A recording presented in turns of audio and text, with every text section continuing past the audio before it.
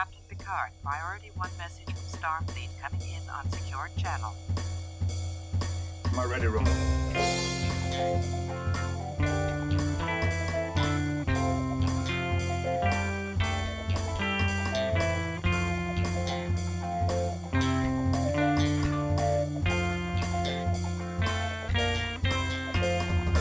Hello and welcome to the Readier Room, the only longest running, highest quality, funniest, and most Trekkie Star Trek The Next Generation rewatch podcast.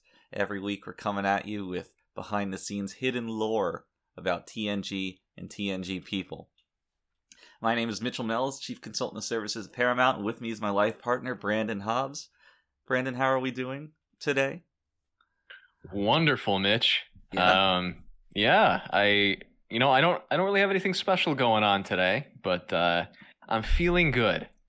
Okay, well, if you're wonderful, then I'm too different.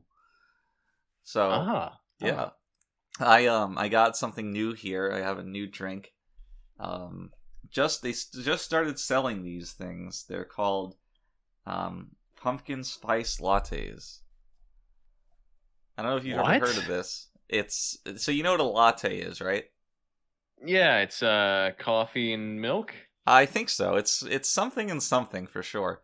And they take a little bit of pumpkin, and I guess they like grate it over the latte, so you get like little pumpkin flakes in there. Oh. And it's fragrant. It's hearty. And it's a nice kick in the pants right in the morning to get you going. I guess it is fall time now, so the pumpkins are out in full force, aren't they? Indeed, pumpkin force. But this is a new item, and it's just begun going on sale here. So I got it recommended to me, and I was a little bit skeptical, and I said, "There's no way. There's just no way." Right. But there is a way. It's well, really good. You heard it here first, ensigns. Pumpkin lattes. It's the new big thing. Yeah, no, a pumpkin spicy latte. Pumpkin spicy latte. Now, what do they do with the seeds? Do they use the whole animal? Well, I mean, so think about a pumpkin. Their surface area is quite large. So when you're grating a pumpkin for its flakes, you can, I mean, presumably, I don't have a dead end job as a fucking coffee maker, but presumably you can grate one pumpkin for quite many servings. Right. So regardless of how much of the buffalo they're using here, you get your money's worth on that pumpkin. All right. Well, I mean, so okay. Any barista ensigns we have listening to the podcast, let us know how many pumpkins your shop gets supplied with per quarter. Oh, you want a cooking tip? Just not for lattes, but in general, pumpkins reminded me. So, maybe you're familiar with how one makes stocks, like a vegetable stock or something, where you kind of just like throw a bunch of things in a pot and like boil them down to their essence. Some people, they'll put in like a ham hock, a bone of some sort. Maybe some vegetables, some roots, even one of those hard cinnamon sticks. My point is that when you're dealing with pumpkins, you can take the stem of a pumpkin on the top of it. You know, cut that off, throw it in to your pot, make a nice pumpkin-y stock for your autumn flavors. Is interesting because that is where all the fat's stored. Right, and that boils out into the stock, and you know, you gotta leave it for quite some time. It's not, these things don't just happen, but I will suggest cleaning it first because given that pumpkins grow in the ground, it can get quite dirty. But that's also where a little bit of the flavor comes from, if I'm being honest. And it's a really good way to get you and yours into the autumn season, the autumn festa. That's a great idea. I pass it on. Ensigns, pass it on. What's your favorite kind of pie? Well, maybe it's because we're talking about pumpkin, but I would say pumpkin pie. I mean, I'm exactly the same. It got it on my brain. Um, Here's the thing. There's kind of two types of pies, and they're inverse of one another. So imagine in your mind, you have the pumpkin pie. The crust along the edge just goes down into the pan. It's concave, and you just kind of fill that with pumpkin filling. Now think about an apple pie. There's crust on top. It's convex, right? Mm-hmm. And then that's held up with apple chunks. And the difference of those two styles of pie is immense. I really can't get behind the apple pie. It's just kind of gross. It's pretty remarkable. Yeah, you're right about that. And when you said there's two styles of pie, I was right there with you. I knew exactly what you were talking about.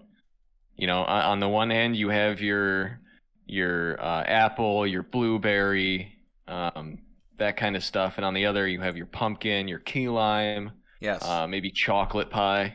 They're a bit more custardy, might be a good way to put it. Yeah. You kind of make like a gel, as opposed to these more heterogeneous mixtures of the apples, which are all discrete pieces.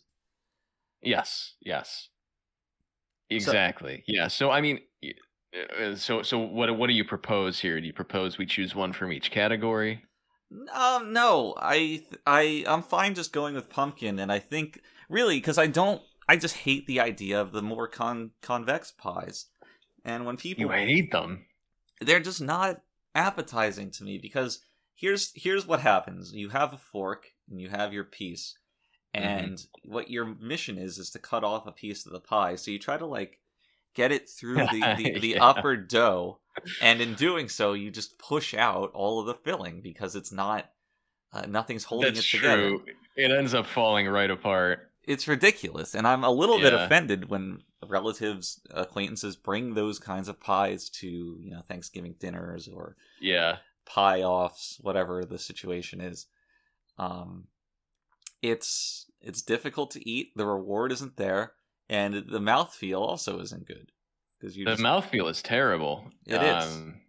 I mean, when the apples are too al dente, that's when it becomes a problem. You're biting into the pie and you get this crisp, and it's just god awful. Yeah, it's like that's what I really wanted. A crunchy pie. Right, yeah, the apple should be mushy, very soft. If a baby can't eat it, yes, I don't want it. I need my food processed to the furthest possible degree, which is why I do prefer a nice pumpkin. But how do you feel about pecan? The nut or the pie? The pie. I'm gonna guess you haven't had it. No, I have only once. The thing is, I'm not wild about the nut. Not that I dislike it. Wow. No, it's wild. Here's the thing. And I'm not trying to be cute here, but when you get mixed nuts, it truly is a mixed bag. Everybody's got their preferences, and there's at least one or two nuts that you just kind of put up with because they're there. Mm-hmm. Not unlike a social situation. And right. Pecans fall into that latter category, where I'll eat them with other nuts, but I'm never going to buy a bag of pecans. And when they're the centerpiece of a pie, I'll put up with it because it's a pastry and it's got these sweet elements that are intrinsically going to be a little tasty. And the pecans are there for the ride, and it's not necessarily bad, but I'm not over the moon about it. That's how I feel about it. That's interesting because pecans are the centerpiece of my mixed nuts experience. Really? Maybe next to Brazil nuts. Yeah. I'm so bad with the names. I really like the more... there's two kinds of nuts in my mind. There's really crunchy nuts, and then there's more crumbly nuts. And I like the crunchy nuts a lot more. Peanuts are great. There's cashews. Yeah, cashews. Excellent. Now, you take a walnut, or what's the one that looks like a pair of lungs? That's the walnut. Okay, yeah, that one. I'm not into it. Yeah, see, I'm the complete opposite. Really, you like the mush? But that's why we're life partners. That's why we're life partners. Opposites attract. It was exciting when we celebrated what we ended up calling Star Trek Pecan by bringing a bunch of pecan pies onto set. Yes. It's a bit of a joke. Somehow I don't think they appreciated it as much as we did. No, but we did. We did. And someone's got to do it. It's a dirty job. Someone's got to bring a little levity to Star Trek Picard in some fashion. Yeah, well, Patrick's not going to do it. That's for goddamn Definitely sure. not. Yeah. He's just always complaining about having to get out of his chair and yelling at people. Mm-hmm. Yeah. What did he say the other day? If you like the Jonas Brothers, cover your belly. Oh, I was thinking of something else when he told that production assistant to sit on his lap. Oh. Well, who wouldn't? I mean, come on. Oh, Pat Rick. Speaking of Patrick Stewart, did you know that he was on Star Trek The Next Generation? No, I didn't. When did this happen? That was several decades ago. But did you know that we worked on Star Trek The Next Generation? No. When did this happen? That was also several decades ago. It's a very exciting story. I'll have to tell you sometime. But we do a podcast about it, and sometimes people like to write in and ask us questions about that time. So we got one this week. This one comes in fresh on the Readier Room at gmail.com email account. And this one comes from somebody named Debbie in Anchorage. And I wonder if that's short for Deborah. Most likely. Debbie says, "Why do you guys hate Star Trek so much? I don't really understand why you do this show." Well, I mean, Debbie, Deborah, Debster. That's a really complicated question, and asking it kind of sheds some light on your character. I can assume that you've never had children of your own. Well, she is a Star Trek fan after all. That's true, and I mean, and her name's Debbie. She probably weighs more than both of us combined.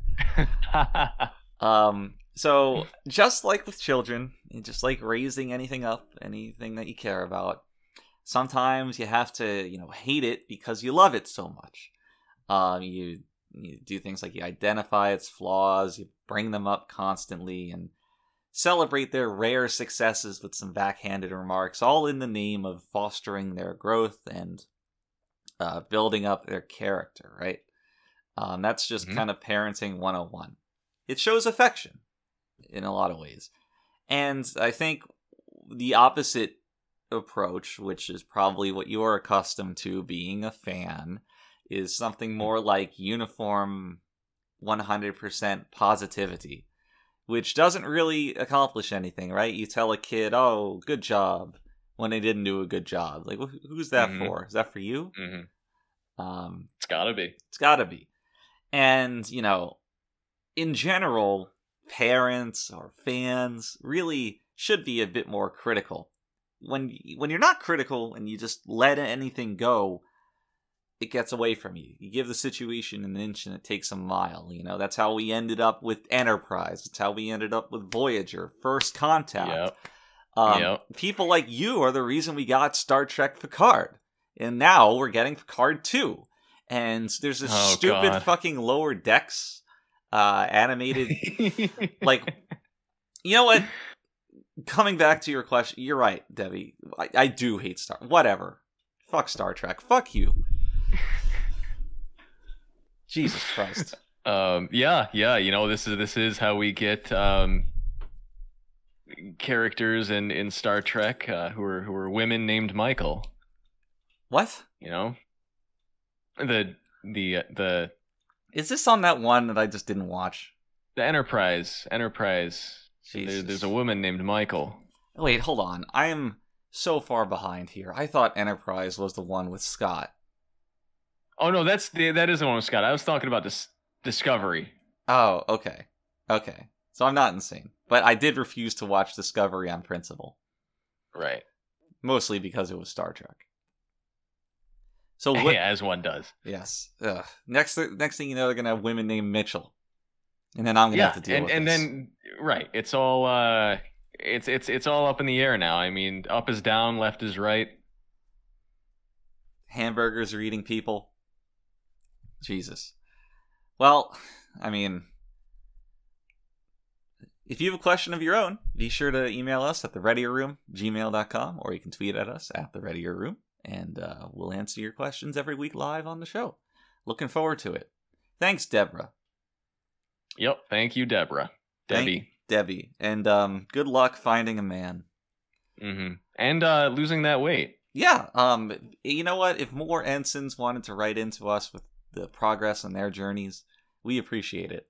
And we'll give you a shout out on the show. Ensigns lifting each other up, signified by their captains or admirals. It's a beautiful ecosystem. And if you are interested in losing weight, you might want to stick around till the end of the podcast and listen to us talk about our sponsor. Yes, look forward to that. It's an exciting opportunity for all of us here. I don't want to give too much away, but right. It's very exciting. It's equally exciting, perhaps a little less exciting, but is this week's episode of Star Trek The Next Generation, which we're talking about. Mm-hmm. Which, I'm just going to come out and say it, is the best episode that we've watched so far. From Season 1, from Season 2. Nothing really compares. I think that's the kind of the general consensus of everyone is this is the first episode, no matter who you are, what you think, what your tastes are, this is the first actual must-watch episode of Star Trek The Next Generation.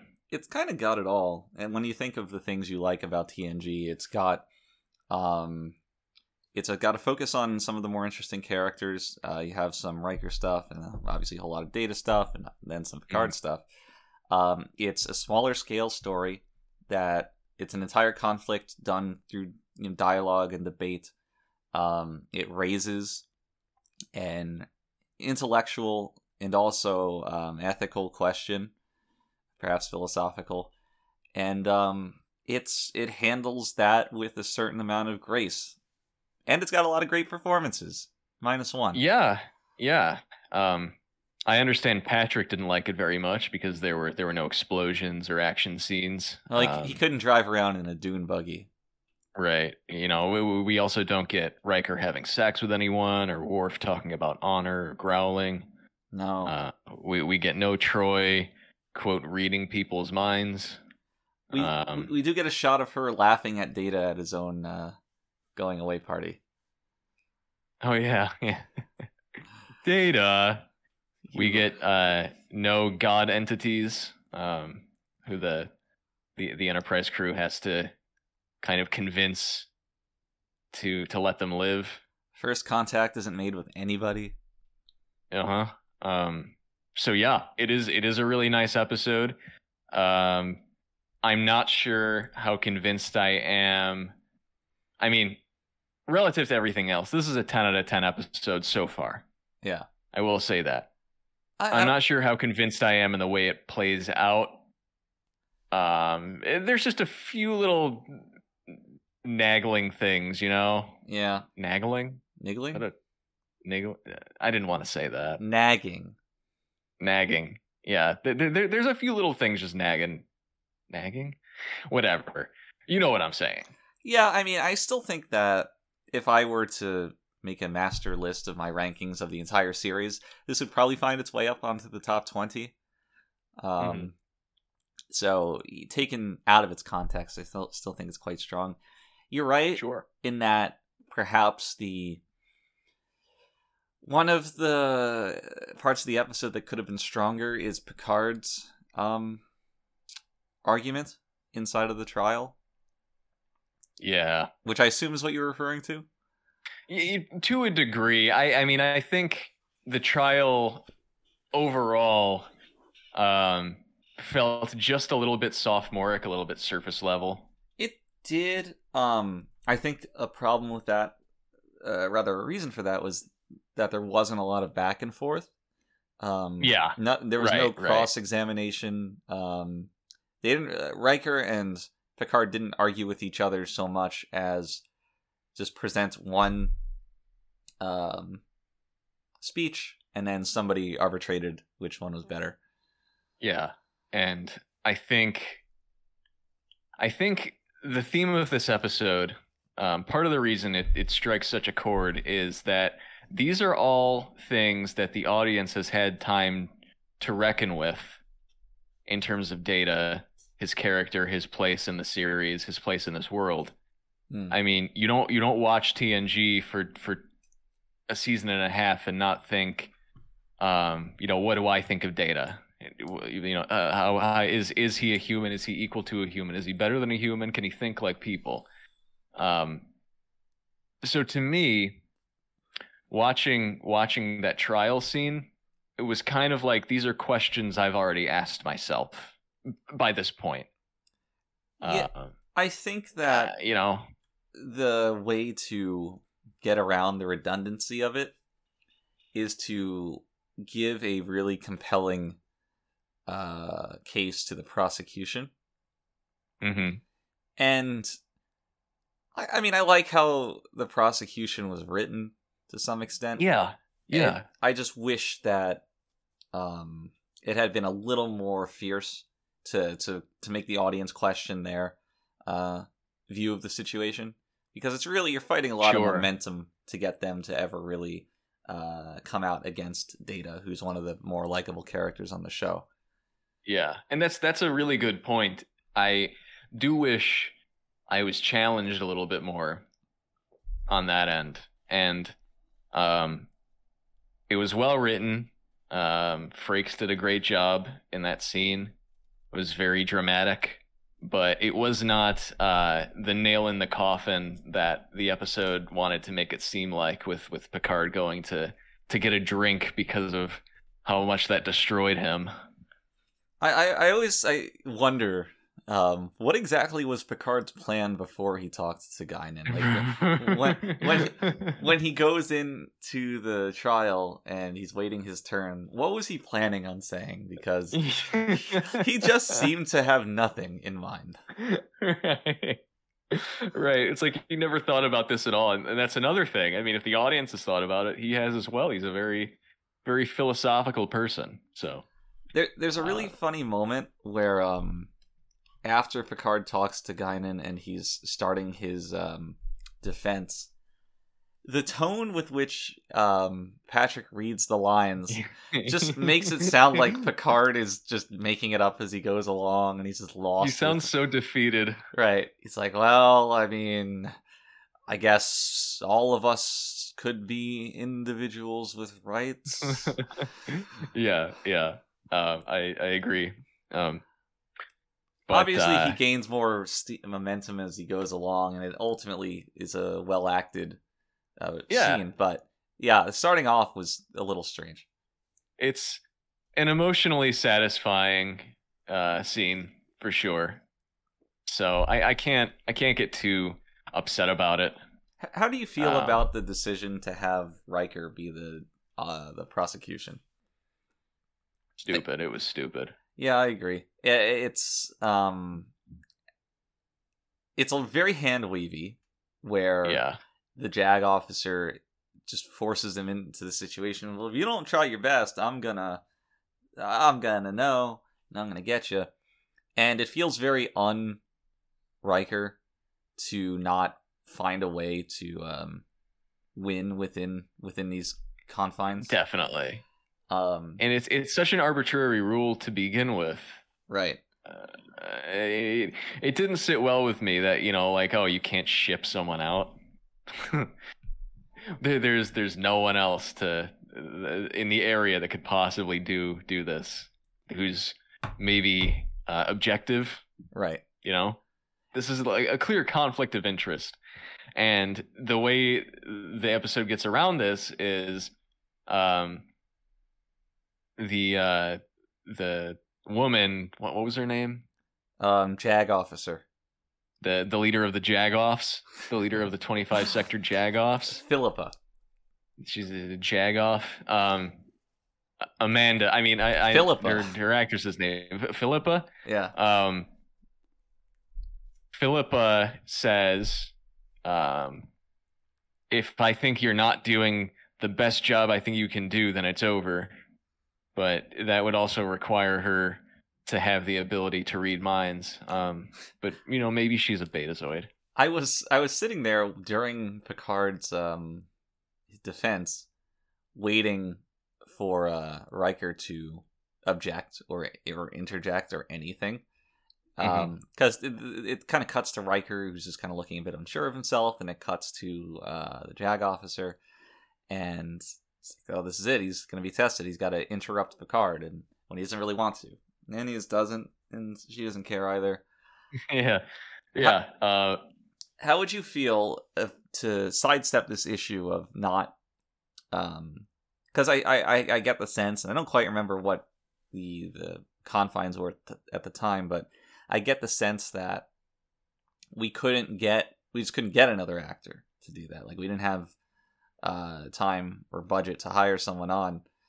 So yeah. Assuming that there was some inescapable reason that they can't get another person to play an attorney, how would you feel about the trial setup being the prosecution is that scientist and the defense is Data himself, and Data has to prove his own legitimacy?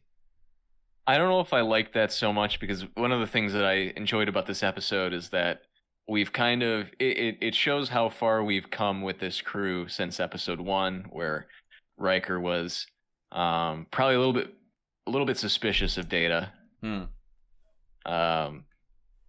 And you would have the constant stupid slapstick Data scenes that added nothing, and everyone always just seemed annoyed with him. And to get to this episode where you have Riker explicitly saying, he's my friend, and you have all this sentimental stuff with Picard, I liked that, and I liked that they both had to have a hand in it.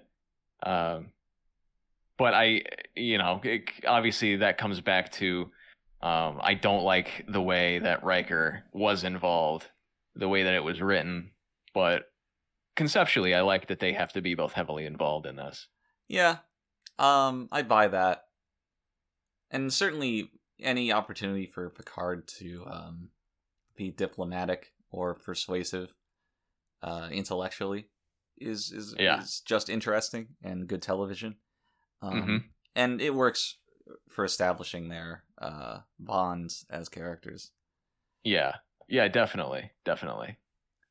But I can't, when, they're at this, I guess it's a space station, and there's barely any extras on the ship, and it's just all these big empty rooms, and they're like, we're going to have a trial, and it's really just the 4 of us, and we can't bring anybody in. Everything feels a little hollow. Not necessarily when you're privy to the context and the situation, but rather when you're just watching the images on screen, and it just feels like this is a huge room and there's 2 people in it, and the camera's kind of pulled back, and it just feels a little lonely. I don't know. Although I did like the amount of new sets in this episode. Yeah. Although, to add a little note to the end of that, they're all redressed sets. Oh, right. The trial room is a redressed battle bridge. What other set was there? There was the set where they played poker. There was right. There was the set where Picard first runs into Philippa. You know, I just gotta stop here. What is this name? Philippa? Like, I get it, Philip, feminine version. Philippa? Yeah, that's her name. That's how it's pronounced? Yeah. That's how Patrick says it anyway. And... You know, Amanda, the actress, of course, would go on to write the songs for the Land Before Time sequels. You know, I thought that was her. Mm-hmm. You can kind of tell. Right. I had that suspicion for the longest time, and you've just confirmed it. Yep. Good for her. Yeah.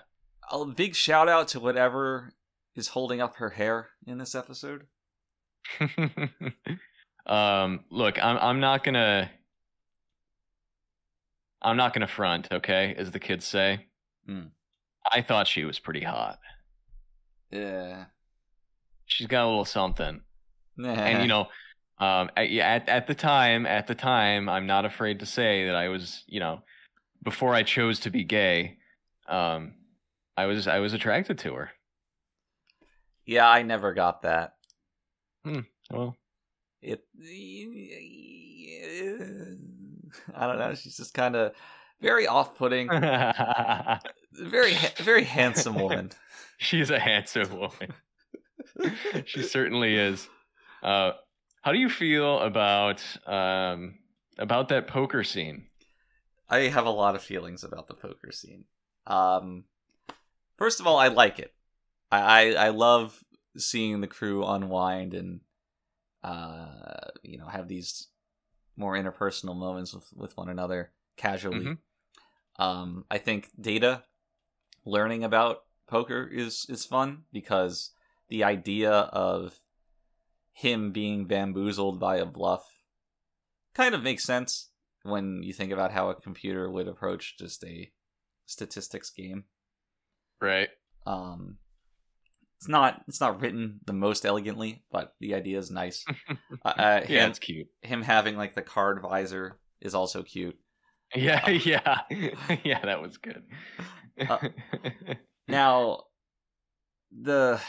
I really, and this is throughout the series, I hate how I was gonna say how Frakes is written, how Riker is written in these episodes, and this kind of like ties in to a story I have, so I'll get that through, and then I'll get into just how fucking annoyed I am. But so I think it was after season 3 when we had a few more poker scenes by that point.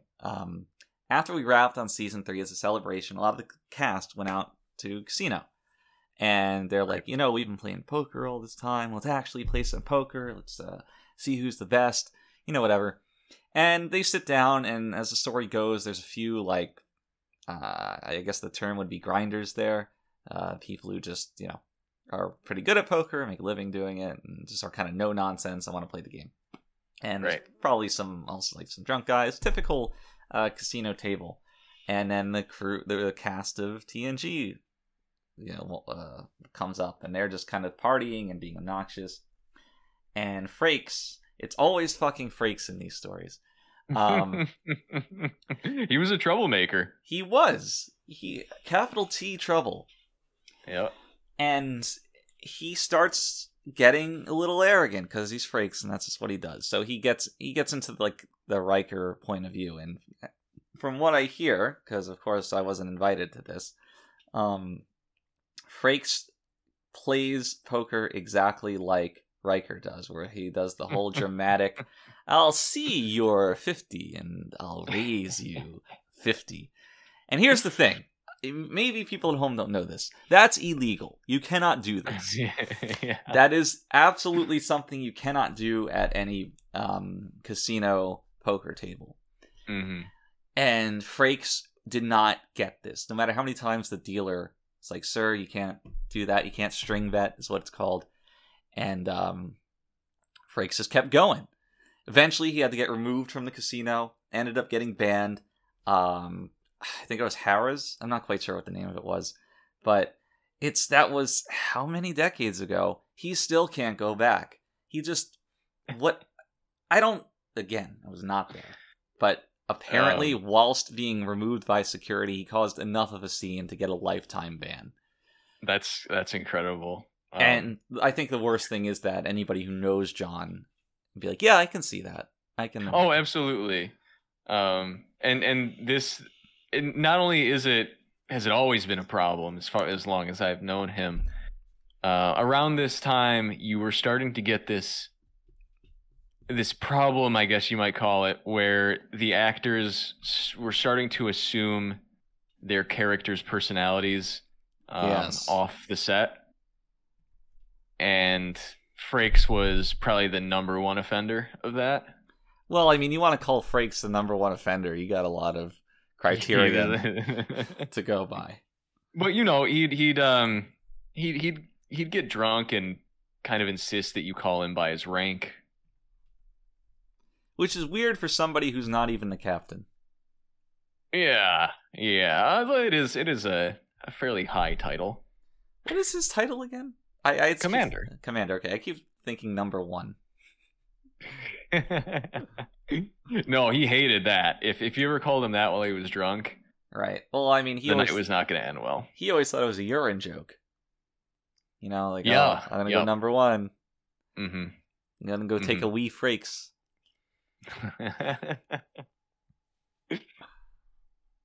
So what is it that you dislike about how Riker is written here? That's just it. Like, this is completely autistic, but I cannot get over this betting strategy thing. Because here's the thing. Here's why it's complete bullshit, bad etiquette. It's so if you bet 50, and I go, I also put in 50 and just kind of like wait. I'm like watching you for your response. And then, if you show a sign of weakness, I'm like, and 50 more. Yeah. It's just, and it's so slow. If everybody did that, games would just take forever.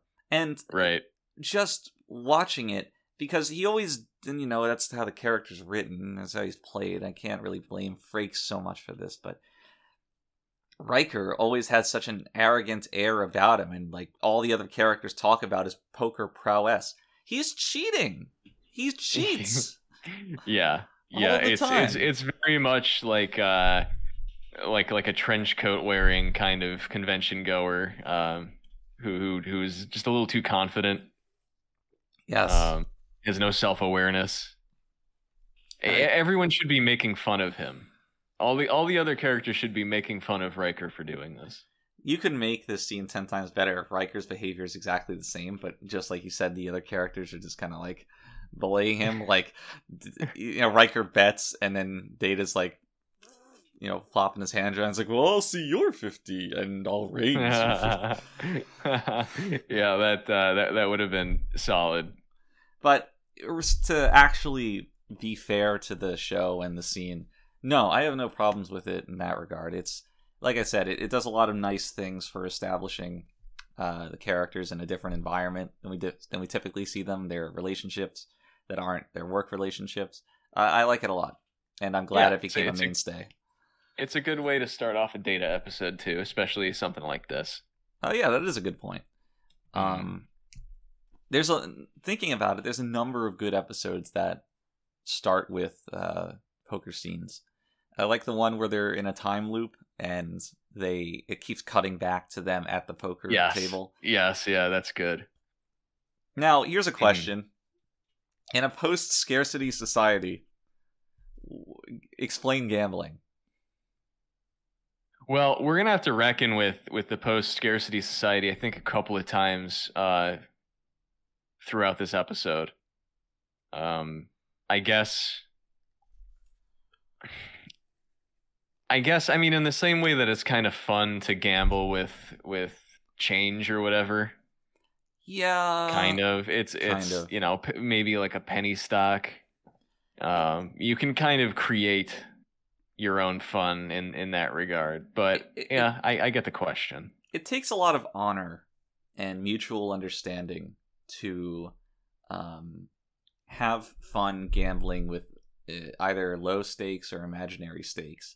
And the reason I say that is the fun of a game of chance like poker relies on everybody operating on the exact same level. If you have, people who are, I don't know, shark-ish, maybe like Riker, who is, he's bluffing and he's taking it seriously. And then you have somebody who just rolls in. He's like, well, no, this isn't real money. I don't care. I'll just go all in. Yes. Right? Yes. Yep, absolutely. And neither of those two people can really have fun with one another. Everyone involved has to be on the same level. You need to have the same kind of competitive spirit if you don't have anything to really lose. It's a good point.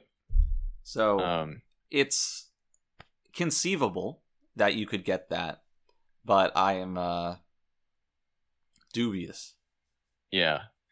So let's distance ourselves from poker talk before I kill myself. No, this is the poker podcast.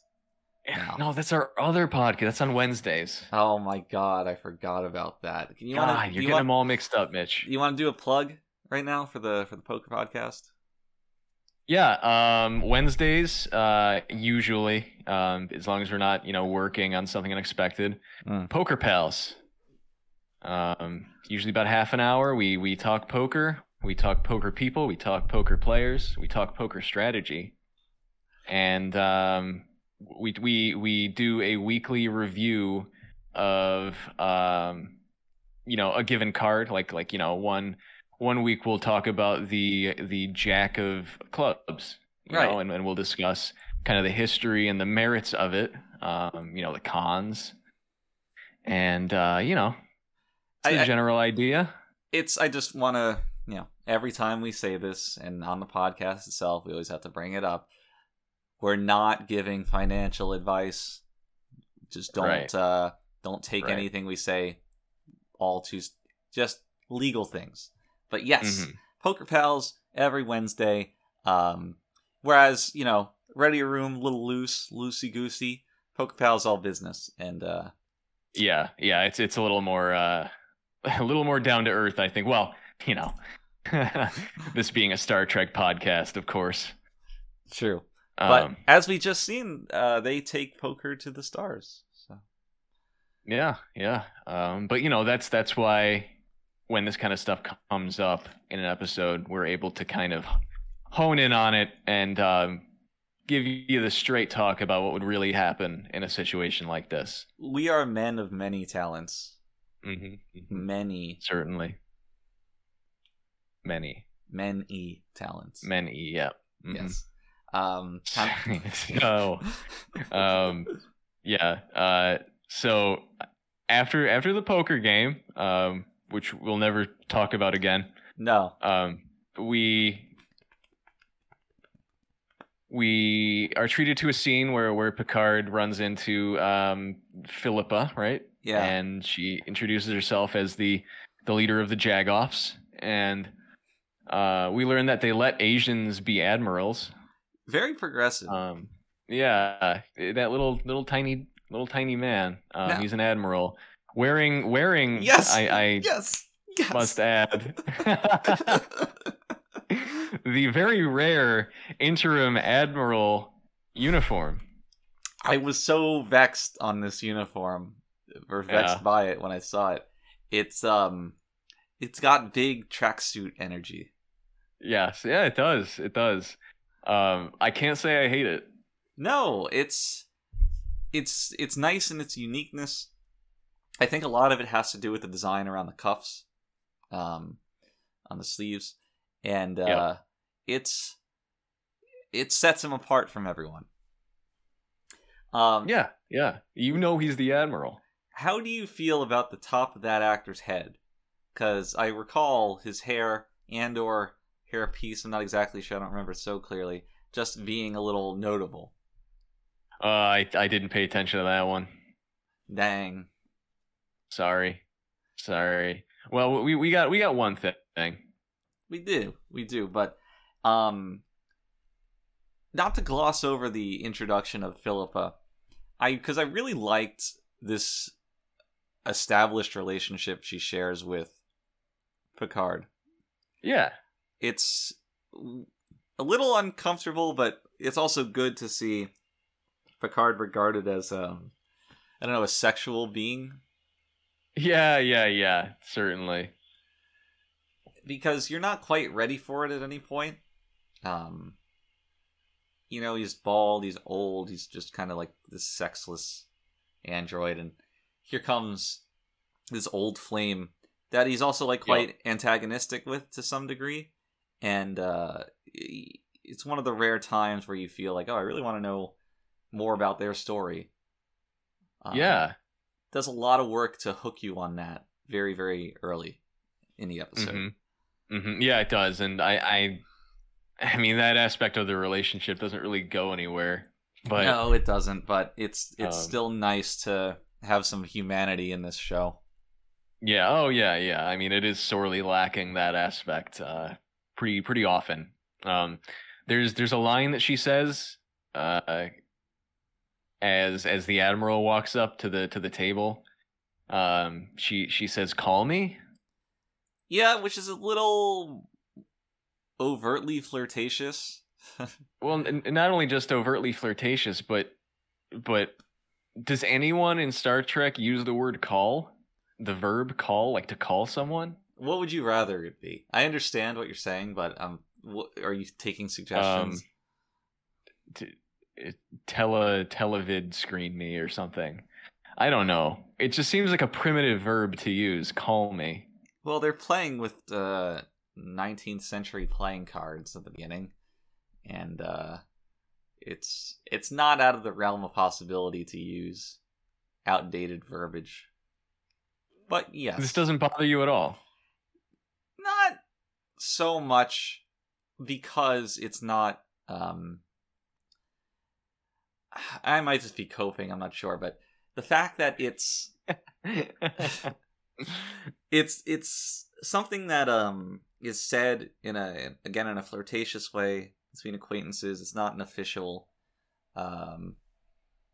message that might be using outdated terms for no real reason. I don't know. All right, sure, that's fine. There's times where Star Trek's a bit ridiculous in this regard, and there's times where it's a little more sensible. I'm not sure if this is one of those ridiculous times. Right. Well, in any case, we have some funnier lines coming up anyway, so just wanted to throw that out there, see if I got any bites. No, it's good to try, but not this time. Yeah. I guess that only bothered me, but as is often the case.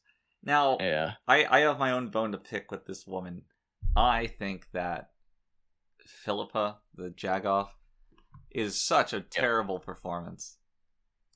Oh, she's awful. Right? Horrible. The at the end of the episode, we're jumping around so much, but at the end of the episode when she's giving her little speech, the most stilted performance I've seen in a long time.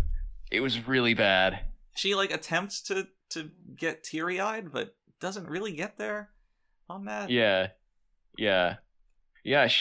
She sounds like an anime voice actor. Oof. A localized one or a... Yes, Yeah. It's like an English dub one. Yeah, I buy that. It's a shame because otherwise the episode is characterized by really good performances. The guy who plays I don't remember what the scientist's name was, but him. Maddox. Maddox, that's right. He would go on to create the best damn page in the universe. Oh, right. And he can say that because he's been around the universe. Right, yeah. Makes sense. And obviously the main cast, Patrick, John, Data also gives a... Data. Patrick, John, and Data. Patrick, John, and Data. Brent also gives a good performance. Yeah. Brent was great. You're right, Maddox was great too. In fact, do you remember that scene in Data's quarters? Between Maddox and Data? Between Maddox and Data. I do. Where, it was supposed to be, obviously in the episode, it's the book that he's packing away as Shakespeare, given to him by Picard. But behind the scenes here, You see when you're watching the episode, you see just the slightest bit of hesitation from Brian as he starts to read from that book. And that's because the book was not Shakespeare as he expected it to be, but it was actually Michael's copy of the Quran, which was opened to, and I remember this verse vividly from our on-set Quran study. Oh, yes. But here was the verse. Men are the maintainers of women because Allah has made some of them to excel others and because they spend out of their property. The good women are therefore obedient, guarding the unseen as Allah has guarded. And as to those on whose part you fear desertion, admonish them and leave them alone in the sleeping places and beat them. Then if they obey you, do not seek a way against them. Surely Allah is high, great. So Brian's recitation in that scene was all entirely from memory. And, just got to shout out to him because what a professional. And we rewarded him by never calling him back to the show ever again. Yeah, I mean, you don't want to risk putting a stain on the legacy of what was a truly excellent performance. You risk tainting that. And it was all just amazing because with the Quran stuff, it really gave a certain mood to the set, right? It's nice to have such a delineated schedule where all right, these are our work times broken up 5 times in a day, and it gave everybody such a unified pace that sometimes the guest actors struggled to keep up with. But Brian, no, he was there all the time, just keeping lockstep with everyone else. Yeah. So I was impressed. I mean, it makes you wonder if maybe he had some kind of experience. But you are correct that it would often become a point of contention or a point of confusion. For us, it was just. I mean, it was a logical step. The first season production was so, I don't even know what the word would be, chaotic, It was formless, directionless. It really needed some kind of guiding light. Right. And, I think going into this practice with season 2, we started to finally find kind of our purpose, our meaning to what we were doing. So yeah, you're right. It's nice to reflect back on that. It is. It wasn't all smiles. Do you remember that time Amanda drew a picture of the Prophet?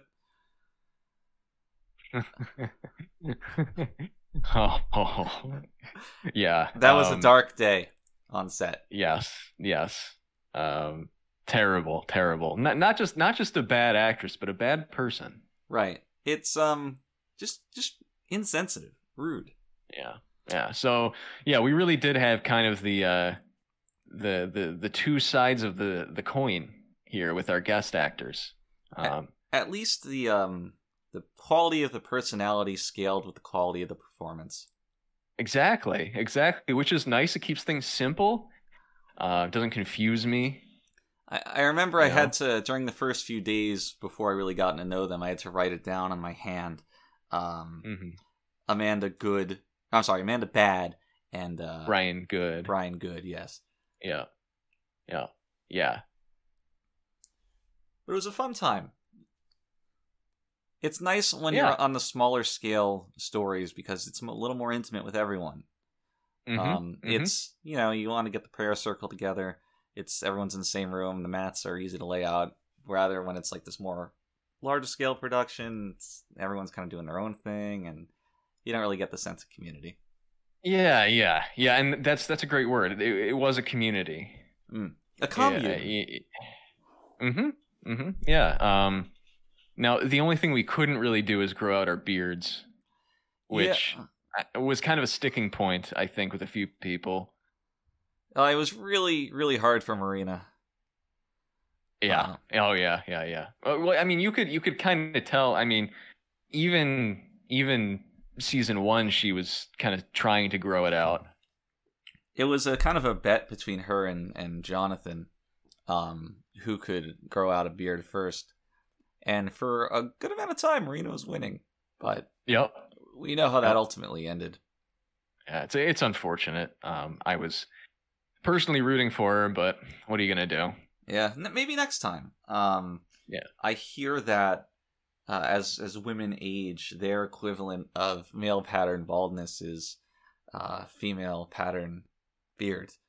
So sometimes the hair. That's really pleasant to hear, Mitch. Thank you. Well, I mean, there's a reason we don't really mess with that, right? Oh, that's true. That's right. That's right. So speaking of Amanda, she says an historic moment in this episode, which I love you.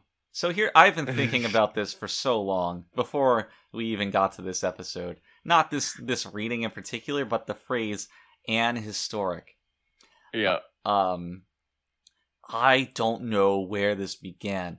Now, I get it. If you ignore the H sound, historic, right, then sure, that makes historic. Sense. Right. Yeah. But a historic. It's a historic moment. Historic, yes. It's a historic moment. Right. So this is such a common, widespread problem, echoing throughout decades of our lives. Yeah. It's crazy to me. I have no explanation for it. I have no forgiveness for it, but I just want you to know that this is stuck in my craw. Yeah, no, me too. And obviously that's why I pointed it out, because this has bothered me for decades. And here it is in my favorite show, Star Trek The Next Generation. Just waiting to ambush me. Do you ever have a situation where you don't trust yourself to say something that's commonly misspoken correctly, so you take great lengths to avoid saying it? Well, what are you thinking about? Oh, what am I thinking about?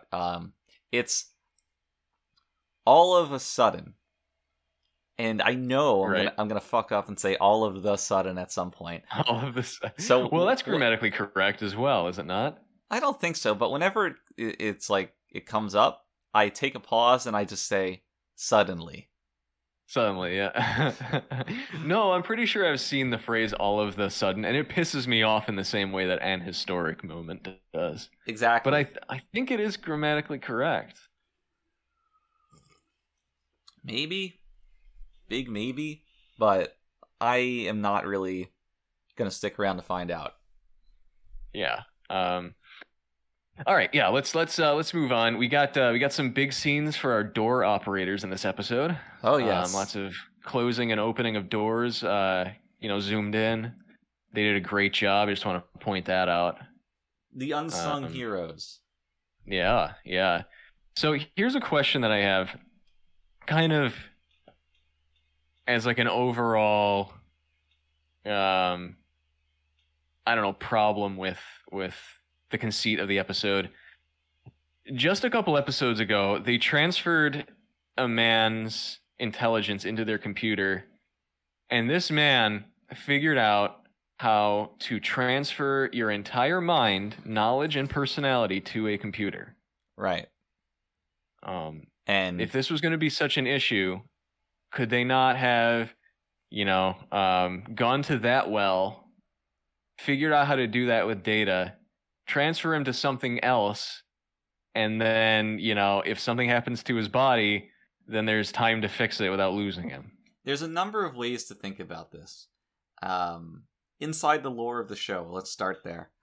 So, to me, it makes sense that initially, what's-his-face, Maddox, doesn't really have this solution, because that man's mind was uploaded to the Enterprise's computer, and maybe it's not on the network or whatever. Mm-hmm. I get that. So, that's fine. But the Enterprise should be suggesting that. It's like, well, you're not really sure, but we have this solution. What do you think about it? And that's one way to play this out. Now, from a writing perspective, you can't have a solution to this problem. There's absolutely no way that you can have a solution while still maintaining the core conflict of what the episode's about, while everybody acts reasonably. Because Data his decision has to be a purely logical one. Otherwise, he would, accept it. He's not going to be irrational. Mm-hmm. But you're right in that it's very unfortunate that these two episodes take place in this chronological order. It's one of those examples of how paying attention to the canon of a show is detrimental to self-contained stories. It kind of ruins things. It does. It absolutely does. I was just watching this episode thinking how stupid this conflict is given what we've just been through. But, oh well. You don't really have a choice but to drop it. Yeah, there's something to be said about how anything that's not neatly tied up at the end of an episode can have far-reaching implications, just given how outrageous the storylines are in this show.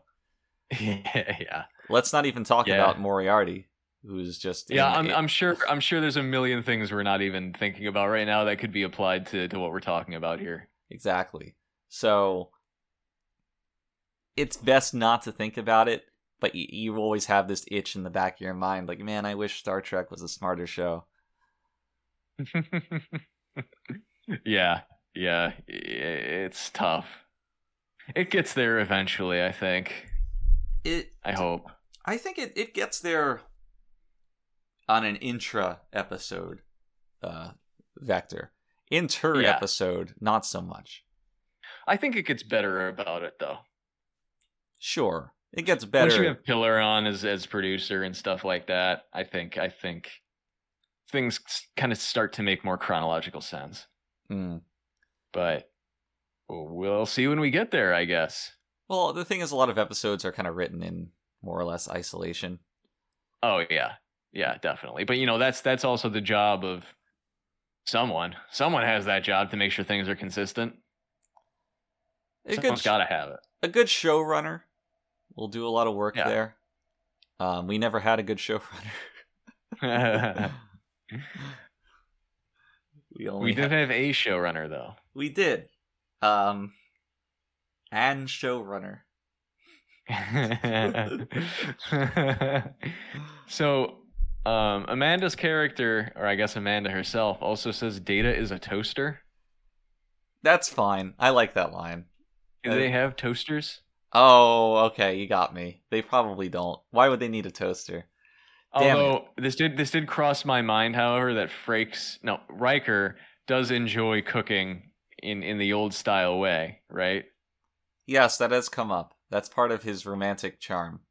Right. So he may have a toaster, but are these things produced anymore? I don't know. There's no for both her and the person she's talking to really get to grasp the meaning of that sentence. Takes a lot, and it would definitely be more of a specialty thing if it was to exist at all. Yeah. It's like a guy who's really into like I don't know, IBM PC compatibles or something. Right. And he's like, oh, it's like this mouse that has a trackball for the thumb. It's like, man, I don't know what the hell you're talking about. Right. Now, just as an aside, do you think that the evolution of cooking has become an enthusiast who's really good at dictating things to the replicator?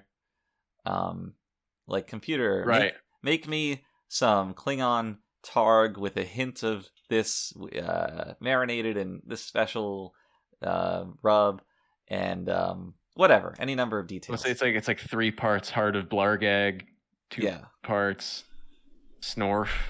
Basically, all cooks just become ideas guys. Right.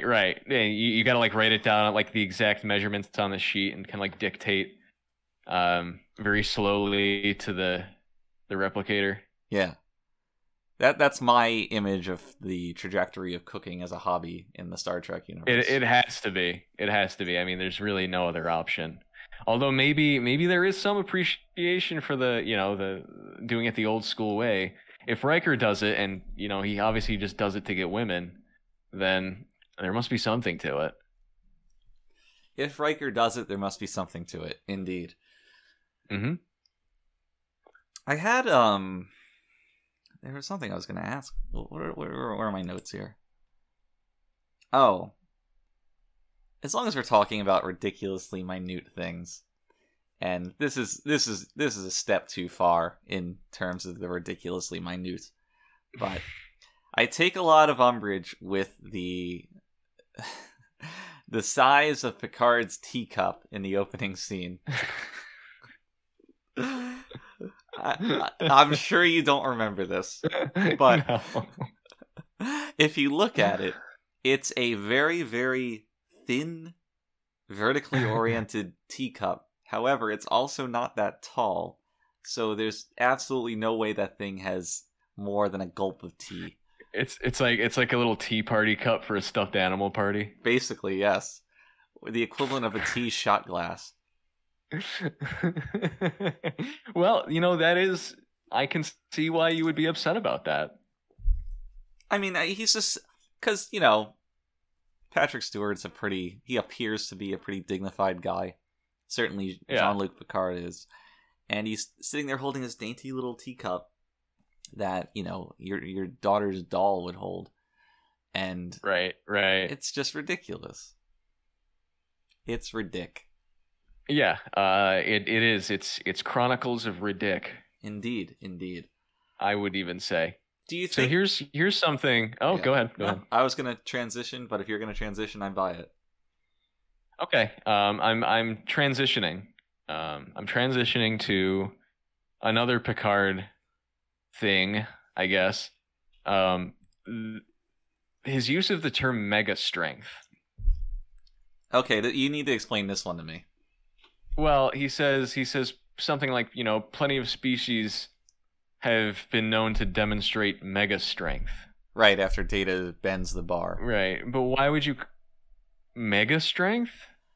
Yeah, that's a little juvenile. Is that not weird to you? Superior strength, maybe? Mega strength. Superhuman. It sounds like something a Pokemon would do. There's what that argument basically is from Riker's part is judging sentience or being alive by humanity's standards. Mm-hmm. And, Picard's absolutely right. Worf could probably bend something pretty thick while still being alive. And I don't know. I agree with you that phrasing is pretty juvenile and ridiculous. I guess another thing that bothered me more than it bothered you, I suppose. We're totally off this episode. We're not syncing up. Okay, I got something for you. Okay. How about the reading of the line "you buying" at the very end of the episode from the... I hate you because I was going to talk about this at the end. At least we synced up.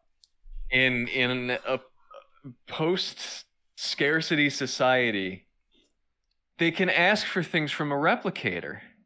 Who's buying? Well, there's that, but the reading of the line itself was just terrible. Like Kingdom of the Crystal Skull of energy. Course, yes. You buying? Like, why did they use that take? Yeah. Very stupid on all ends. I agree, but I am a little angry that I didn't get to point it out and look like the smart one this time. You don't get all of them. Yeah. It's weird how so many of these focus around the JAG officer, Philippa. Yeah, the JAG off is, I don't know. If we just had a different actress, it would have been so much better. Yes, the lines themselves still would have been incompatible with Star Trek lore, but everything else would have been of a higher quality. Right, they would have been convincing to some degree. Yeah. You buying? You buying? I encourage anybody to go rewatch that line and just hear the delivery of it. What did you think? What did you think about the resolution, the immediate resolution of the trial, and Maddox's reaction to it? Oh, you mean his complete and utter instant change of heart? Yeah. I didn't like it. I Right. thought that there had to have been a better way to resolve Maddox. And I certainly don't mean that they should have had him like stamping his feet and being like, "Oh no, I lost." Well, he should have been a little upset. I mean, that's upsetting. It's an upsetting thing to happen. You travel, or he you wait all this time and travel, and you like this one thing that is your life's work gets completely taken away from you. He should have been upset, but I don't think cartoonishly so. You mean he wouldn't like jump up out of his chair and point at Picard and say, "I'll get you for this." Exactly. I just don't want to imply that. But I don't think that an abrupt, unexplained change of heart is the best way to do it either. Right. Yeah. Picard and Data win, and Maddox stands up and says, "Isn't he beautiful?" And then they really call it weird. out. You know, the Jagoff's like, "Oh, you said he instead of it." Yeah. Oh my god. Oh, I wanted to kill myself. It's like, thank you. Any kind of I nuance just would wasn't have paying been attention. Yeah. If the only thing missing was her looking directly at the audience. I guess we all learned something today. I guess we did. Something while we're on the trial scene, I completely forgot to bring this up when we were talking about the little back and forth, but we actually had a scene on the cutting room floor here. Yes. I mean, it's the title of the episode, right? It is, yeah, and so I can't believe I forgot to mention it. I guess we were kind of like just too into the we were too passionate about the criticism, as we often this are. Episode. Yeah, it's sometimes we get lost when. I mean, the purpose of this podcast is obviously to tell the stories, but sometimes we just get a little too wrapped up in the episodes themselves. But yeah, so the scene where Data admits that he's intimate with Yar. Right after this part, we initially had a scene, filmed and everything. We had a scene where Picard would ask Data to stand up and pull down his pants so he could measure his genitalia. Right. And he'd argue something like, how could such an impressive specimen be considered just a machine? You know?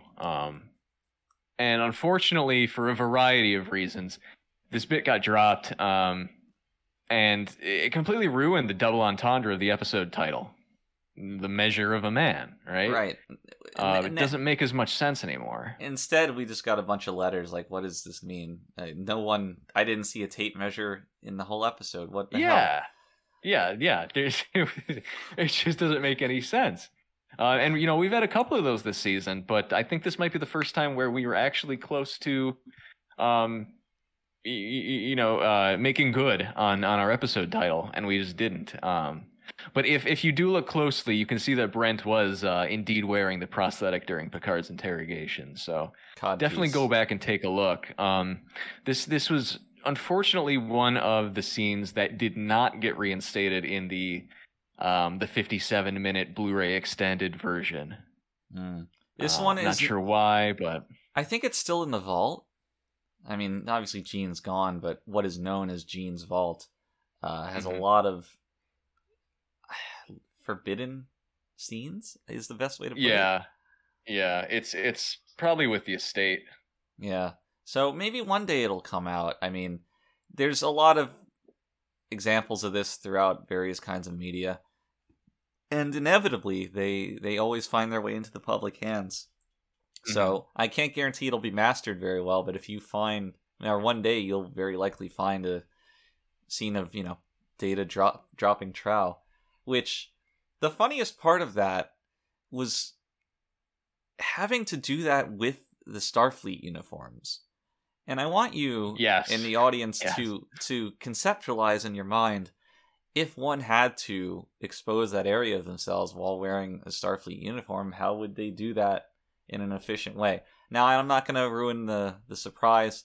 You can stew on this and theorize together until it inevitably comes out. But it's a very interesting conundrum that a lot of people don't think of. Yeah, we'd be interested to hear your theories. Feel free to theory craft. Indeed. And let us know. But speaking of Gene, we haven't really talked about him too much this episode. When I would say he was maybe a little more involved with the behind the scenes of this show than other episodes so far. Gene has kind of been exiled from this episode because he kind of screwed the pooch. I mean, I don't want to count the ways, but at least in one. So, a not often talked about element of television production is the need to advertise, cut promos, things like that.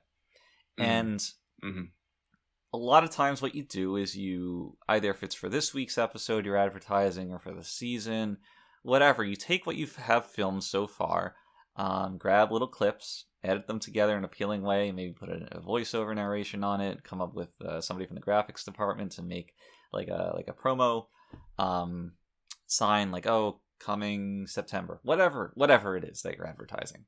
A lot of work goes into that. And Gene, once he receded from direct production, he still enjoyed getting creative with the smaller things like that, and I appreciate that. It's good. Yep. It's good to stay productive in old age. Yeah, especially when you're trying to cope with what he was dealing with. Indeed. Now, I think a problem is that Gene didn't have a lot of overhead on anything that he did, really. A lot of trust he had built up, a lot of connections. And because of that, some things got out the door that maybe shouldn't have. Key example, this episode. Gene's cutting a promo and he's grabbing dialogue from this episode. And for some reason, he takes the line of the JAG officer saying, and I quote, "I'm neither competent nor qualified to judge Data as a human being." Except he takes that line and he cuts off the tail end of it to become, quote, "I'm neither competent nor qualified, period." Gene thought it was a good idea to take a woman saying how inept she was and just throw it right into the promo. That was all over network television. Yeah. So it comes out, oh my god, Trek hates women, anti-progressive show, all these things. And it took us forever to live down that controversy. Gene tried to... You remember. Gene tried to apologize about it. He donated to a pretty feminist charity. I think it was Rape Apologies. It's like these former rapists trying to make things right and organize different events and demonstrations for various... what's the word for it when you put things through in the government? Legislation. That legislation, helps, yeah, that helps women. And that was what it was for. But then when the headlines come out, oh, Gene Roddenberry donates, what they wrote was rape apologists. And it was a whole new problem. That's that's right. I mean, shoot, I almost forgot about that. But even down to mailroom duty, we felt the effects of that for quite some time. Constant threats. I think this is kind of the tipping point where it went from being like, oh, kooky, crazy old Gene, over the 50% mark to I'm really just kind of getting sick of this guy and his shenanigans because all the problems he's causing. I mean, yeah, he caused countless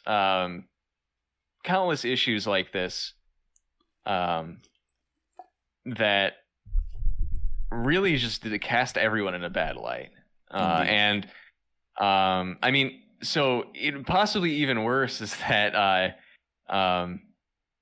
if Gene had his way, we wouldn't even have this episode. He nearly killed it right on the spot. Executive decision making is a powerful force. And luckily he wasn't as powerful as he was, in season 1, right? Because his idea with this episode, his problem with it is that since Jewish people no longer existed in the future, what he might call unclean professions like bankers and moneylenders and lawyers as well, they would have no reason to exist. And the entire episode centers obviously on this lawyer character and the creation of legislation. So we wouldn't have been able to take that out. It was either leave it in and go continue with the episode, or just completely axe it. Luckily, we managed to talk him down by reminding him that while Jews may no longer exist in the future, other races of lizard people had already been featured on the show. Right. Some of them feuding with dog people, even. Yeah. So obviously there would be need for lawyers, and lawyers would continue to exist. Gene by this point was becoming a thorn in everyone's side. He did not join us for prayer. No. We gifted him as a show of goodwill a complete set of prayer rugs, and I was disappointed, I think, the most, because I was the one who found them in the dumpster later that day. Yeah, that's sad. It was obviously the literal interpretation of it. Okay, he threw away some rugs, but metaphorically, he had thrown away the outreach of the entire crew. Yeah, and this is going to have ramifications going forward. The ensigns will of course see, but wild behind the scenes stuff with Gene this episode, that's for sure. Indeed. Now yeah, go ahead. We're both trying to transition here at the same time. I know, both trying to segue. We're just a bunch of transitioners. Transitioners. I was just gonna go back down my list here of what I wrote and see if there's anything else that I took umbrage with this episode. Oh, I have some umbrage. You want some umbrage? Yeah, sure. I had alluded to the scene earlier. I think that the scene, rather the shot of Data's going away party, is some of the worst, most lifeless direction in the Star Trek canon. Yes, it's horrible. It's, for anyone who doesn't remember it, it's a completely flat shot of all of the characters just standing at a table. Everybody's in frame. The shot's like mildly pulled back. There's no movement, no emotion, no life. It's a pretty low shot as well. And yes. Will, who spends a lot of the time speaking, has his back to the camera. I forgot about that. That's completely true. And I can see why it might work as a comedy shot when there's this kind of drawn out moment of Data slowly unwrapping his present so as to not rip the paper. But the tone of Will's delivery is so off. Right. It doesn't work for a joke. It's like a pathetic, depressing scene. When it's just such a softball joke. Did you talk about the lighting as well? It's like it's dark. It's blue. It's all blue for some reason. It's incredibly bleak. It's almost depressing. It's a real contradiction, because you can take it one way or the other, I guess. If you want to make a sad Data's leaving scene, or if you want to make a funny Data doesn't really know how to unwrap a birthday present scene. Right. The shot could work for either of them if you tweak some of the other elements, depending on what you're going for. But yeah, this weird middle ground that we're in is so bizarre. It's a really good point, and it's not something I would have brought up, but you are correct. That is a horrible part of this episode. Are we staying on this scene? I'm not. Okay. I wanted to bring up Data's false equivalence of bringing up Geordi's eyes Yes. To Picard? That was... What was that about? Am I misunderstanding this? So the context was that Data... Picard was saying, you'll still have your memories, you can upload them and it'll be fine. And then and then Data said, well, why don't you just upgrade your eyes like Geordi? Essentially paraphrasing. Yeah. And to be honest, why not upgrade your eyes to be like Geordi's if they are just that much better than everyone? Right? You could come at this from a few angles. I guess. I think I just kind of inherently misunderstood the scene. It's not great. It's not a great moment. Especially when that's supposed to be such a powerful ringer that Picard sends Data away and he picks up the phone and he's like, "Get me a lawyer." Yeah. It doesn't make any sense to me, and I'm trying to kind of vocalize why, but I can't. It just doesn't sit well with me, that scene. It's just a bad scene. It is. It's bad because it's bad. Bad because bad. I like it. Speaking of Geordi, I don't know, this didn't make it that far into production, but the original version of this episode is about, proving and doubting Geordi's humanity. But it felt a little, yes. Well, you can see kind of the footprints of it left behind. Yes, in Guinan's speech later on. Exactly, where if in this iteration of it, it feels a lot more strange to have the black character comparing things to slavery apropos of nothing. When in the context of the show, Guinan, her people haven't ever been slaves. So it's like, what? Right. I don't quite get it. But when you think about the roots of the episode, then makes a little more sense. Yeah, it does. It was a weird thing to bring up in the context of this. Well, I don't know, maybe not. Maybe it sort of ended up working. It works, but the thing is, to me, is that it being such a big issue and having a black actress bring it up, it makes it have more weight than it logically should, because Guinan has no connection to slavery. And Picard probably isn't either, because their time is so far removed from that. So when you have that, you can't separate the two in your mind and just say, well, Guinan just happens to be bringing up slavery. It's like, no, they're obviously saying something here, even though it doesn't really make sense for the characters to do that. Right. Yeah, that's fair. I think the idea, introducing that idea to the trial of, we make thousands of datas. What we decide here is going to have an effect on how we treat this new group of people and how that's going to reflect on us. I think that was the most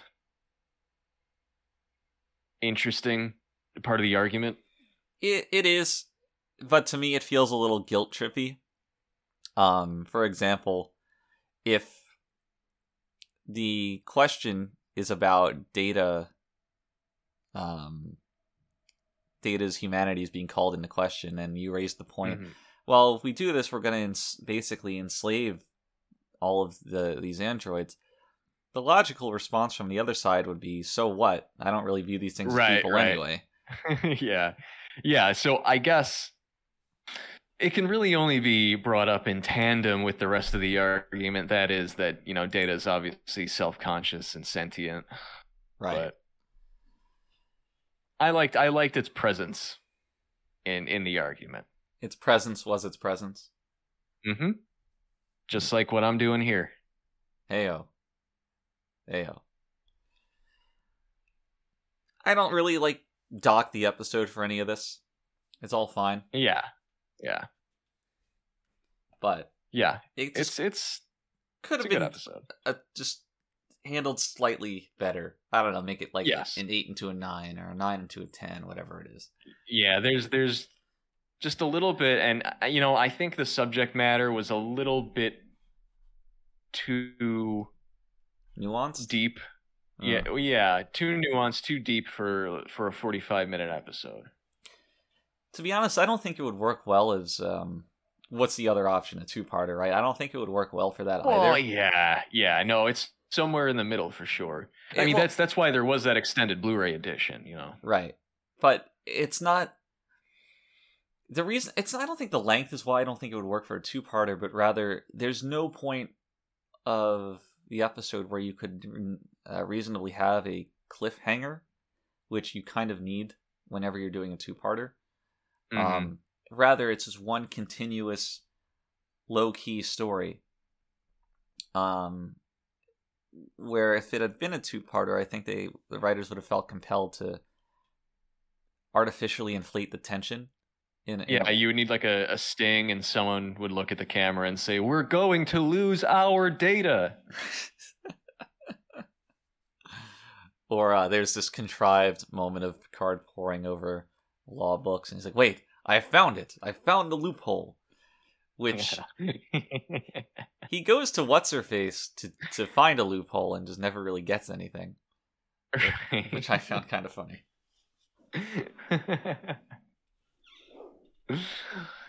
You buying?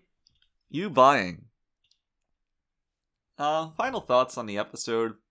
Thought it was great. I'd say it's the best episode so far by an extremely wide margin. And I'm completely satisfied. Yeah. Yep, I would say the same thing. I think, like I said at the beginning, I think that is basically the consensus of Star Trek fans, of Star Trek critics. This is where the series kind of begins, I guess. Can't wait for next week to suck. It's going to suck. Overall, as much as we complained about this episode, there's not too much I would change. So, yeah. I think this is the first episode I can sit back and say, I would be totally hands off with it for the most part. If I had to dig into it and change stuff.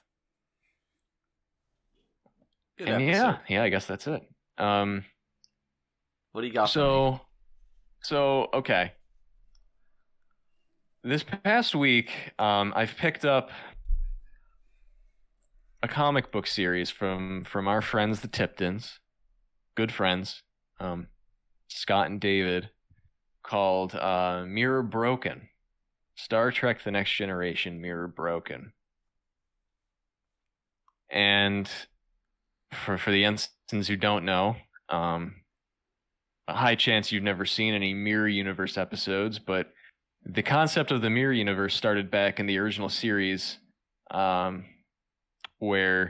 there was this parallel universe where Spock and Kirk were evil and had mustaches to show, and that's kind of it's kind of continued throughout the rest of the series as something that it's a well that you can go back to, and that's exactly what the Tiptons did. They said, what about a Star Trek comic that is completely centered on the idea of Picard having a beard and being an asshole? And so we get Star Trek: The Next Generation, Mirror Broken. We have Picard and all of his Mirror Universe cohorts serving on the Stargazer. And the plot of the miniseries is that they have to steal the Enterprise, which is being built in secret by the Empire, the human Empire, so that they can go kill a bunch of Klingons and Cardassians. This sounds really stupid. It may be one of the worst written things I've ever read. Ever. And I want to go through this issue by issue in terms of questions that I have for you, because I need to milk it. Okay. For one thing, but also because there's just so much there. The prologue issue, episode 0, you might say. It introduces us to the crew. You got Picard, you got Data, Troy, Yar. I don't think anyone else is there yet. Oh, you have Barclay, who I mistook for Remick, but that just goes to show you how many effete men we have as guest characters on TNG. Well, if this is the mirror universe, Barclay should be like he was in the Nth Degree, right? Like competent and confident. Well, yeah, somewhat.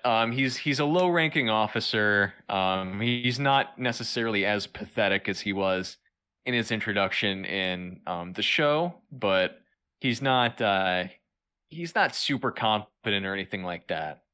But the prologue focuses on him, and at one point, the Stargazer is shipping prisoners. I can't remember if they're Vulcan or Klingon. Well, if you don't say it right, I'm not going to be able to get the question. I know. What were they? The book's on the other side of the room. But anyway, they're slaves basically, and the Stargazer is escorting like 4 or 5 ships full of slaves, and there's a big uprising, right? And on 2 of the ships. So Picard says to Barclay, go assist Yar in dealing with this or whatever. And so Barclay goes and figures out where Yar is, and she immediately punches him in the stomach for no reason. Well, it's the mirror universe. What do you want? Right. And she decides, well, let's send a message. And she blows up 2 of the ships, just completely destroys them. Afterwards, there's an award ceremony hosted by Picard, where he awards Yar for her actions, I guess. He gives her a little medal in front of all the rest of the crew. And Barclay, by the end of this prologue here, though, like within the next couple pages, he actually becomes the chief security officer instead of Yar. And my question to you is, how did he do that? How did Barclay become the chief security officer instead of Yar in the mirror universe? How did he take Yar's job after Yar received a medal from Picard? I just want you to know that listening to the preamble of this question is the most difficult thing I've ever done on this podcast. Okay. I'm gonna say besting Yar in some kind of physical combat. Uh-huh. Yes. Take that one a little further. Oh, jeez. Sneak attacking her with a knife. Yes. No way! That's exactly what he does. Holy shit. He sneak attacks her and stabs her in the back with a knife. And then Picard looks directly at the reader and says, yes, it's exactly how I planned it. I hosted a fake award ceremony and told you, Barclay, to kill Yar. No way. You're lying to me. And no, that's it. And you cannot deny that the preamble was not worth this revelation. That juice was worth the squeeze. Good lord. I'm just amazed with myself that I got that. Yeah. Especially with a knife. What a primitive weapon. So uncivilized. Really, I can't believe what a poorly written piece of garbage this is, and it's really ignited my curiosity for the rest of Star Trek Apocrypha. Let me just double check here. You can't believe that a Star Trek comic book is poorly written? Well, I mean, for something published in 2017, you would think like there would be some kind of standard. Well, I don't know. Not really, actually. I guess not. I don't know. I guess not. So, Yeah, and there's a lot here. So let me just take a moment to appreciate the fact that even in the reverse mirror universe, Yar still is not able to live, to survive. Yes, I did like that. That was a nice little bit of irony, I guess. By all means, she should still be alive here, but nope. And killed by Barclay of all people. That's just embarrassing. Yeah.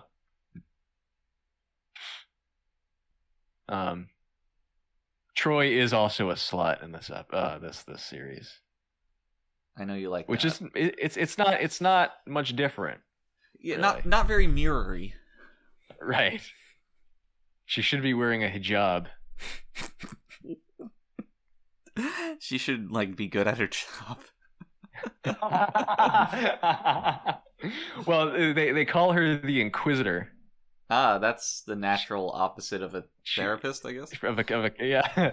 She reads people's minds and figures out who's planning on betraying the captain. I feel like in the mirror universe, it's just about anyone at any given time. It's probably plotting against the captain. Yeah, I mean, pretty much everyone's just ready to kill whoever's directly above them. It doesn't really make for very interesting fiction. Does Data use contractions in the mirror universe? Yes! Yes, he does. He uses contractions, and his whole shtick is that he modifies himself with, weapons and stuff, so he's always attaching, guns to his arm and stuff. It's horrible. Does Geordi, does he have functioning eyes in the mirror universe? No, but he has a different kind of visor. Okay. Is there anybody else I want to know about? Not really, no. You remember that? Never mind, this might be trivia. I don't want to tell you just yet. Can't rob from Peter to pay Paul. Yeah, exactly. That is how I would have put it. Well, then I guess that'll do it for today. I once again emerge victorious against all odds. Somehow. Indeed. Next week, will I be so lucky? Who knows? But thank you all for joining us this week. I hope you'll join us next week, and I kind of hope you'll join us the week after that. Until those times, though, everybody, please stay readier. The troublesome little man-child.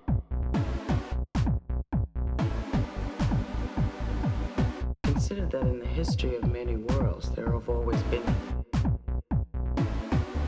disposable creatures.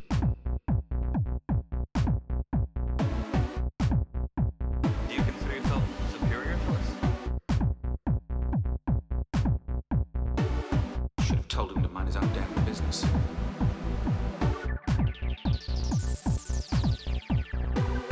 When I stroke the beard thusly, do I not appear more intellectual? Computer!